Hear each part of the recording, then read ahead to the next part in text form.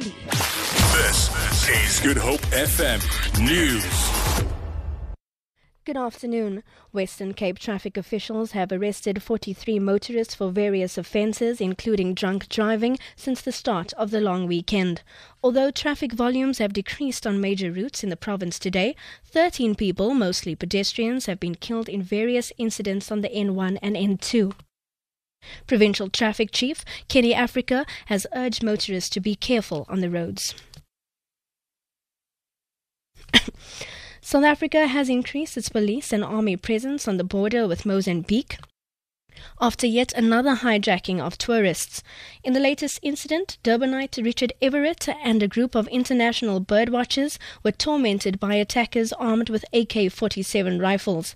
He says 2 people, one of them an Australian man, were wounded when the attackers opened fire on 2 vehicles. They were robbed of cell phones, iPads and cash. Everett believes the attack was planned and that the gunmen were tipped off by locals. Several buses en route to evacuate civilians from 2 government-held villages in Syria's Idlib province have been set alight by rebels. The convoy was travelling to Kafraya that were besieged by rebel fighters. Pro-government forces are demanding people be allowed to leave the mainly Shia villages in order for the evacuation of East Aleppo to restart. Alan Johnston reports. The move to resume the evacuations from rebel-held Aleppo follows reports of a deal. It involves the simultaneous evacuation of 1,200 people from 2 government-held areas to the west of Aleppo that are under a rebel siege. But there are reports of a serious problem.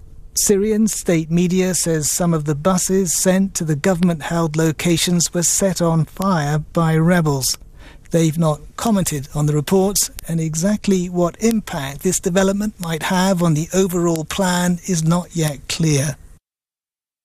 And moving closer to home now, where Cape Townians have made the most of the warm weather today and visited various city beaches to cool down. With temperatures in the mid-20s, young and old descended on Mozambique Beach in the South Peninsula. This is what some had to say. I like to swim. The beach is cold.